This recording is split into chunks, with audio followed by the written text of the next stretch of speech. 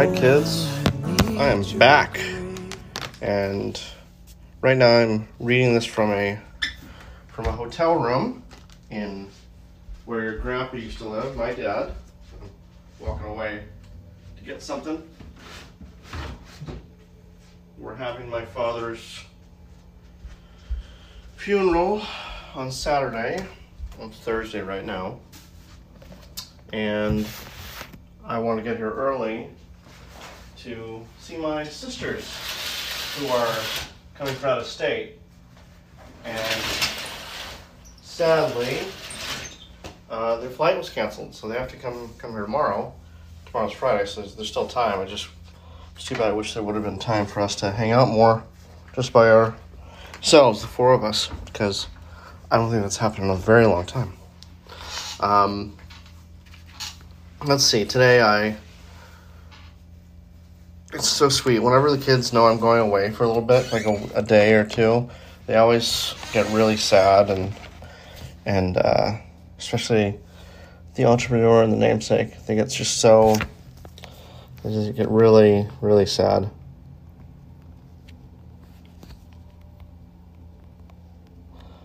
Sorry, I was responding to a text. I gotta turn my, what's it called, off? I have to turn my data off.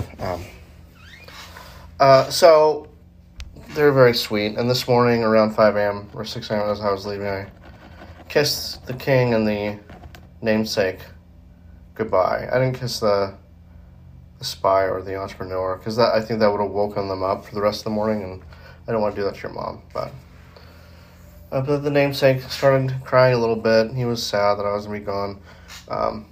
And then the king was just really, he hugged me and said, "I'm going to do great, Dad," and I believed him. Because you are. You are great. You're great just as you are, and I love you. So, I told you boys, you're the man of the house now. You got to take care of your mom. You got to be good to her. You got to, do everything she says. And they were all excited about that. And it's interesting, because my dad would say that stuff to me, and I would get excited about it. And seeing it from my point of view, he's not wrong. You guys are the men of the house when I'm gone, even the spy, and it's very important that you represent me there and honor your mom. And so far, you guys do great. It's a nice bellwether to see what kind of men you'll be when I'm not there and how you treat your mom. So anyways. So we're reading Judges. I think we're going to keep reading about, was it Deborah we're still reading about, or no? Let's see. We're Judges 5. Where are we? Here we go. I'm reading from my father's Bible. And what do you know? I went right to 5. Let's see. Hang on.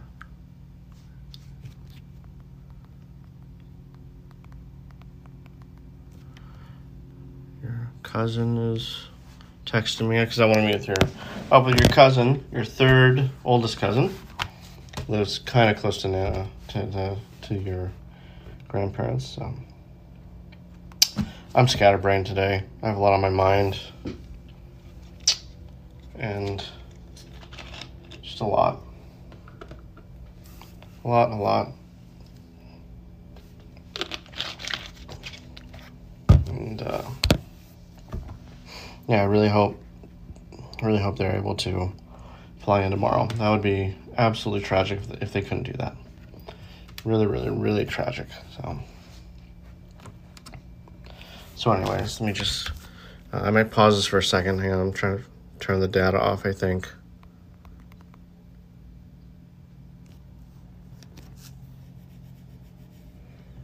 Actually not that far. Oh, it's an hour though. Okay. I'm gonna read a little bit and then what else? I don't know. I pray for you kids. I pray for your faith. I really hope you stay with Jesus. I'm not perfect. I'm really not. And, after high school, a lot of kids fall away from the faith. And I pray that you guys don't do that. I miss you too, guys. I really do miss you. You know, when I'm gone from it for a day, I actually do miss the noise, as sad, as weird as that is. I miss just everything about you guys. I just miss you, so. All right, without further ado, Judges chapter 5. On that day, Deborah and Barak, son of Abinoam, sang this song. When the princes in Israel take the lead, when the people willingly offer themselves, praise the Lord. Hear this, you kings, listen, you rulers. I will sing to the Lord, I will sing. I will make music to the Lord, the God of Israel. O Lord, when you went out from Seir, when you marched from the land of Edom, the earth shook, the heavens poured, the clouds poured down water. The mountains quaked before the Lord, the one of Sinai, before the Lord, the God of Israel. In the days of Shamgar, son of Anath, in the day of Jael, the roads were abandoned. Travelers took to winding paths. Village life in Israel ceased until I, Deborah, arose a mother in Israel. When they chose new gods, war came to the city gates, and not a shield or spear was seen. Among 40,000 in Israel, my heart is with Israel's princes, and with the willing volunteers among the people. Praise the Lord. You who ride on white donkeys, sitting on your saddle blankets, and you who walk along the road, consider the voice of the singers at the watering places. They recite the righteous acts of the Lord, the righteous acts of his warriors in Israel. Then the people of the Lord went down to the city gates. Wake up, Deborah! Wake up, break out in song! Arise, O Barak! Take captive your captives, O son of Abinoam! Then the men who were left came down to the nobles. The people of the Lord came to me with the mighty. Some came from Ephraim, whose roots were in Amalek. Benjamin was with the people who followed you. From Machir, captains came down. From Zebulun, those who bear a commander's staff. The princes of Issachar were with Deborah. Yes, Issachar was with Barak, rushing after him in the valley. In the districts of Reuben, there was much searching of heart. Why do you stay among the campfires to hear the whistling for the flocks? In the districts of Reuben, there was much searching of heart. Gilead stayed beyond the Jordan. And Dan, why did he linger by the ships? Asher remained on the coast and stayed in his coves. Hang on. What the heck of a song. The people of Zebulun risked their very lives. So did Naphtali on the heights of the field. Kings came, they fought. The kings of Canaan fought at Tanakh by the waters of Megiddo. But they carried off no silver, no plunder. From the heavens the stars fought. From their courses they fought against Sisera. The river Kishon swept them away. The age-old river, the river Kishon. It's Kishon. March on my soul, be strong. Then thundered the horses' hoofs. Galloping, galloping, go as mighty steeds. Curse Meroz, said the angel of the Lord. Curse its people bitterly, because they did not come to help the Lord against the mighty. Most blessed of women be Jael, the wife of Heber, the Kenite. Most blessed of the tent-dwelling women. He asked for water, and she gave him milk in a bowl fit for nobles. She brought him curdled milk. Her hand reached for the tent peg, her right hand for the workman's hammer. She struck Sisera, she crushed his head, she shattered and pierced his temple. At her feet he sank, he fell, there he lay. At her feet he sank. He fell, where he sank, where he fell dead. Through the window peered Sisera's mother. Behind the lattice she cried out, Why is his chariot so long in coming? Why is the clatter of his chariots delayed? The wisest of her ladies answered her. Indeed, she keeps saying to herself, Are they not finding and dividing the spoils? A girl or two for each man? Colorful garments as plunder for Sisera, colorful garments embroidered, highly embroidered garments for my neck. All this is plunder. So may all your enemies perish, O Lord, but may they who love you be like the sun when it rises in its strength. Then the land had peace 40 years. 40 years, not bad. I'm going to pause it because I just got a message from someone. It might be one of my sisters. All right. Chapter 6. Oh, this is a good one. Again, the Israelites did evil in the eyes of the Lord, and for 7 years he gave them into the hands of the Midianites. Because the power of Midian was so oppressive, the Israelites prepared shelters for themselves in mountain clefts, caves, and strongholds. Whenever the Israelites planted their crops, the Midianites, Amalekites, and other eastern people invaded the country.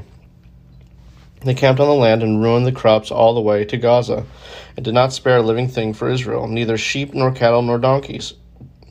They came up with their livestock and their tents like swarms of locusts. It was impossible to count the men and their camels. They invaded the land to ravage it. Midian so impoverished the Israelites that they cried out to the Lord for help. Midian so impoverished the Israelites that they cried out to the Lord for help. When the Israelites cried to the Lord because of Midian, he sent them a prophet who said, "This is what the Lord, the God of Israel, says. I brought you up out of Egypt, out of the land of slavery. I snatched you from the power of Egypt and from the hand of all your oppressors. I drove them from before you and gave you their land. I said to you, I am the Lord your God. Do not worship the gods of the Amorites, in whose land you live. But you have not listened to me. The angel of the Lord came and sat under the oak in Ophrah that belonged to Joash the Abiezrite, where his son Gideon was threshing wheat in a winepress to keep it from the Midianites. When the angel of the Lord appeared to Gideon, he said, 'The Lord is with you, mighty warrior.' 'But sir,' Gideon replied, 'if the Lord is with us, why has all this happened to us? Where are all those wonders that our fathers told us about when they said, Did not the Lord bring us out of Egypt? But now the Lord has abandoned us and put us in the hand of the Midian.' The Lord turned to him and said, 'Go in the strength you have and save Israel out of the Midian's hand. Am I not sending you?' 'But Lord,' Gideon asked, 'how can I save Israel? My clan is the weakest in Manasseh, and I am the least in my family.' The Lord answered, 'I will be with you, and you will strike down all the Midianites together.' Gideon replied, 'If now I have found favor in your eyes, give me a sign that it is really you talking to me. Please do not go away until I come back and bring my offering and set it before you.' And the Lord said, 'I will wait until you return.' Gideon went in, prepared a young goat, and from an ephah of flour he made bread without yeast. Putting the meat in a basket and its broth in a pot, he brought them out and offered them to him under the oak. The angel of God said to him, 'Take the meat and the unleavened bread, place them on this rock, and pour out the broth.' And Gideon did so. With the tip of the staff that was in his hand, the angel of the Lord touched the meat and the unleavened bread. Fire flared from the rock, consuming the meat and the bread, and the angel of the Lord disappeared. When Gideon realized that it was the angel of the Lord, he exclaimed, 'Ah, sovereign Lord, I have seen the angel of the Lord face to face.' But the Lord said to him, 'Peace, do not be afraid, you are not going to die.'" And this is something my father wrote. He wrote in the comments, "Finally, Gideon knew," when he said, "Ah, sovereign Lord, I have seen the angel of the Lord." And then I'm going to keep going. But the Lord said to him, "Peace." Okay, you're not going to die. So Gideon built an altar to the Lord there and called it, and my dad underlined this, "The Lord is peace." And then my dad wrote, and then comments, "Jehovah Shalom." To this day it stands in Ophrah as of the Abiezrites. That same night the Lord said to him, "Take the second bull from your father's herd, the one 7-year-old. Tear down your father's altar to Baal and cut down the Asherah pole beside it. Then build a proper kind of altar to the Lord your God on the top of his height.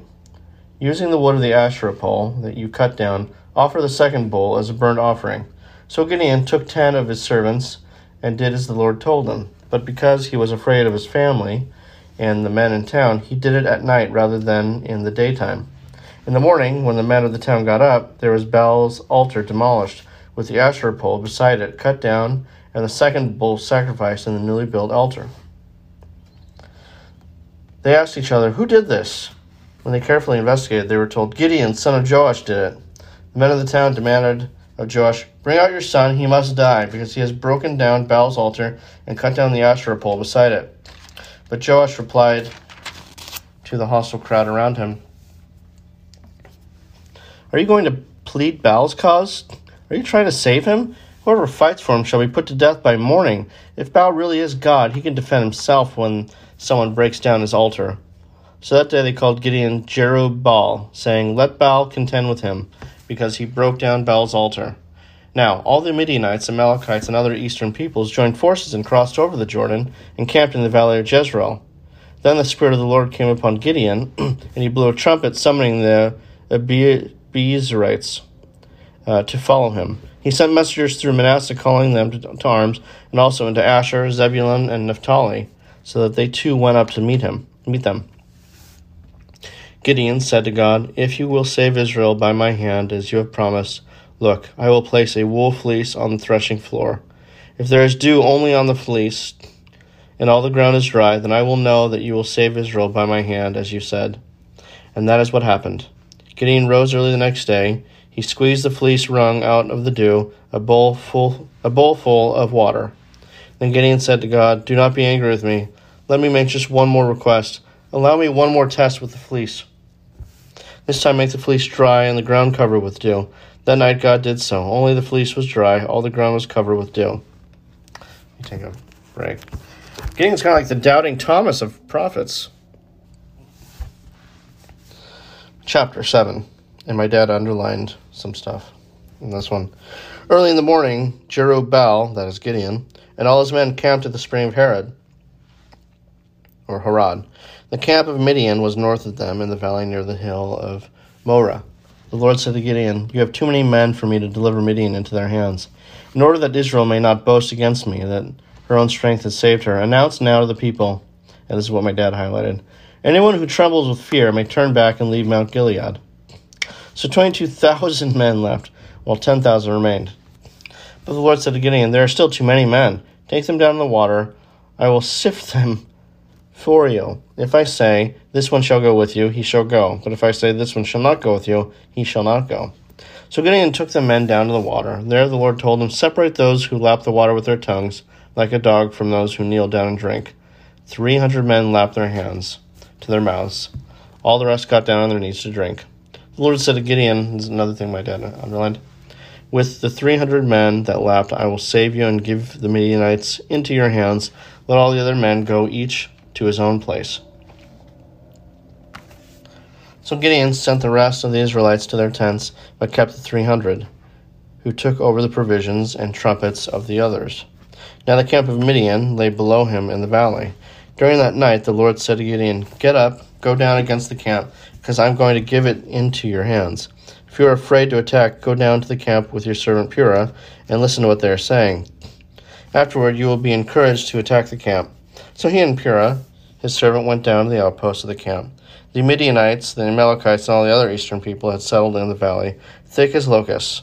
Their camels could no more be counted than the sand on the seashore. Gideon arrived just as a man was telling a friend his dream. "I had a dream," he was saying. "A round loaf of barley bread came tumbling into the Midianite camp. It struck the tent with such force that the tent overturned and collapsed." His friend responded, "This can be nothing other than the sword of Gideon, son of Joash, the Israelite. God has given the Midianites and the whole camp into his hands." When Gideon heard the dream and its interpretation, he worshipped God. He returned to the camp of Israel and called out, "Get up! The Lord has given the Midianite camp into your hands."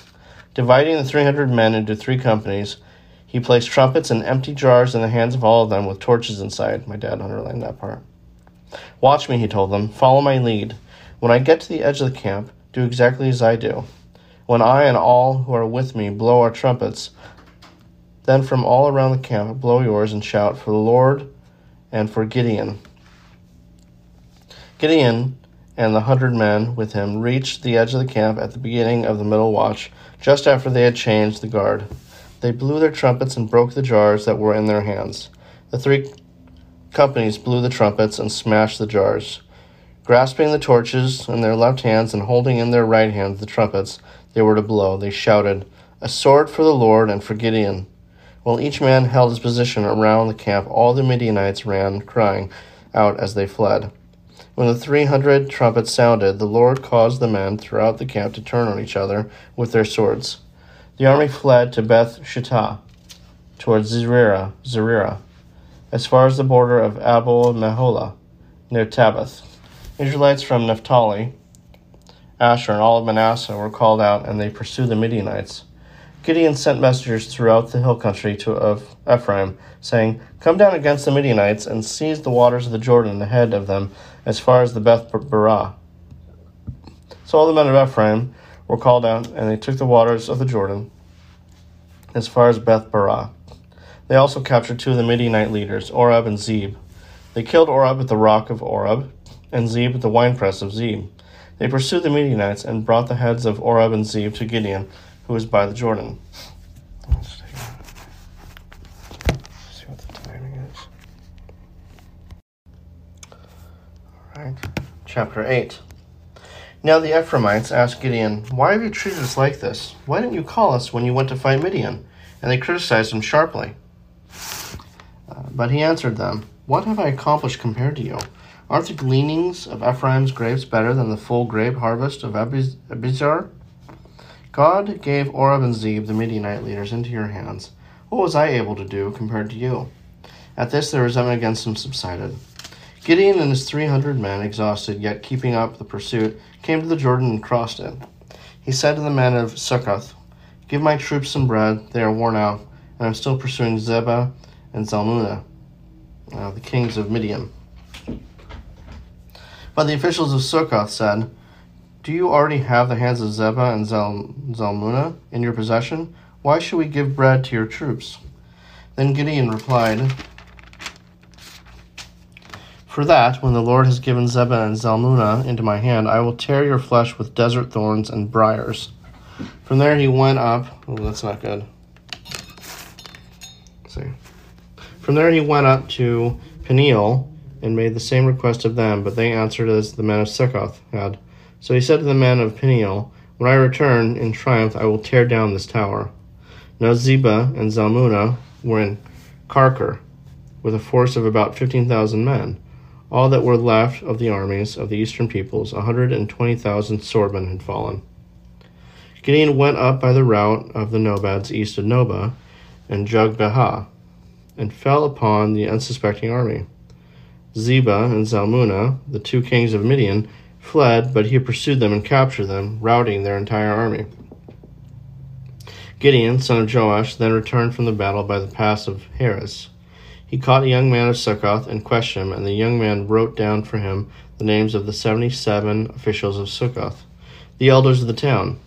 Then Gideon came and said to the men of Succoth, "Here are Zebah and Zalmunna, about whom you taunted me by saying, 'Do you already have the hands of Zebah and Zalmunna in your possession? Why should we give bread to your exhausted men?' He took the elders of the town and taught the men of Succoth a lesson by punishing them with desert thorns and briars. He also pulled down the tower of the Peniel and killed the men of the town. Then he asked Zebah and Zalmunna, 'What kind of men did you kill at Tabor?' 'Men like you,' they answered, each one of them bearing of a prince. Each one with the bearing of a prince. Gideon replied, 'Those are my brothers, the sons of my own mother. As surely as the Lord lives, if you had spared their lives, I would not kill you.' Turning to Jether, his oldest son, he said, 'Kill them.' But Jether did not draw his sword because he was only a boy and was afraid. Zebah and Zalmunna said, 'Come, do it yourself. As is the man, so is his strength.' So Gideon stepped forward and killed them and took the ornaments off their camels' necks. The Israelites said to Gideon, 'Rule over us, you, your son, and your grandson, because you have saved us out of the hand of Midian.' But Gideon told them, 'I will not rule over you, nor will my son rule over you. The Lord will rule over you.'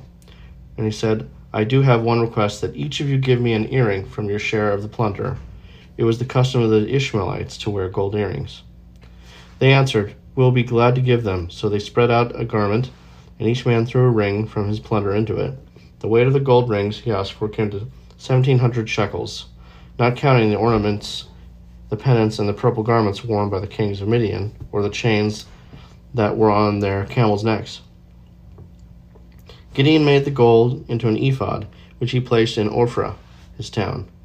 All Israel prostituted themselves by worshipping it there, and it became a snare to Gideon and his family. Thus Midian was subdued before the Israelites and did not raise its head again. During Gideon's lifetime, the land enjoyed peace 40 years. Jerubbaal, son of Joash, went back home to live. He had 70 sons of his own, for he had many wives. His concubine, who lived in Shechem, also bore him a son, whom he named Abimelech. Gideon, son of Joash, died at a good old age, and was buried in the tomb of his father Joash in Ophrah of the Abiezrites. No sooner had Gideon died than the Israelites again prostituted themselves to the Baals. They set up Baal-berith as their god and did not remember the Lord their God, who had rescued them from the hands of all their enemies on every side. They also failed to show kindness to the family of Jerubbaal, that is Gideon, for all the good things he had done for them. Well, it's a little intense for Gideon to ask a child to kill 2 grown kings. It's like the kid's gonna need some therapy.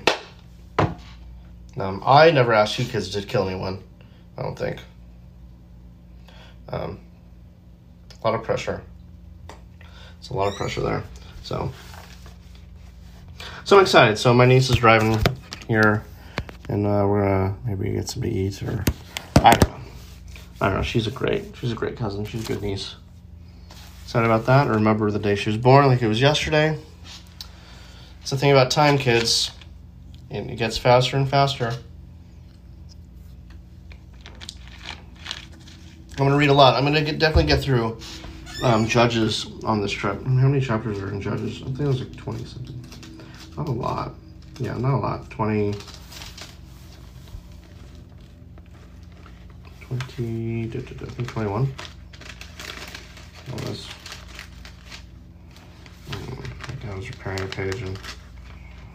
Oh, boy. 21.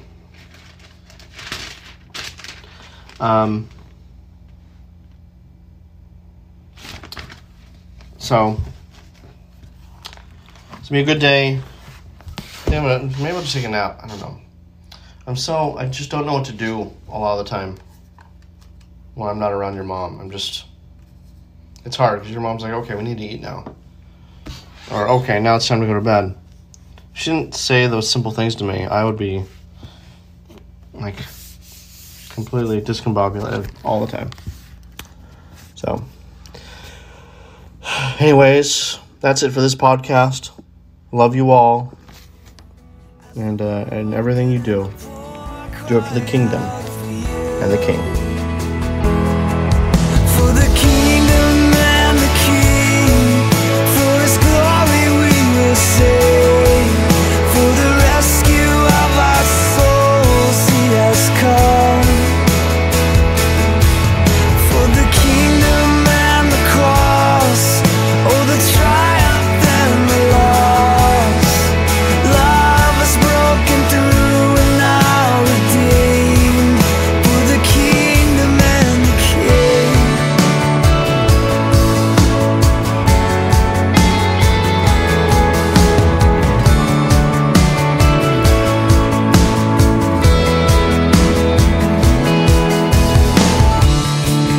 Oh God, may we be focused on the least.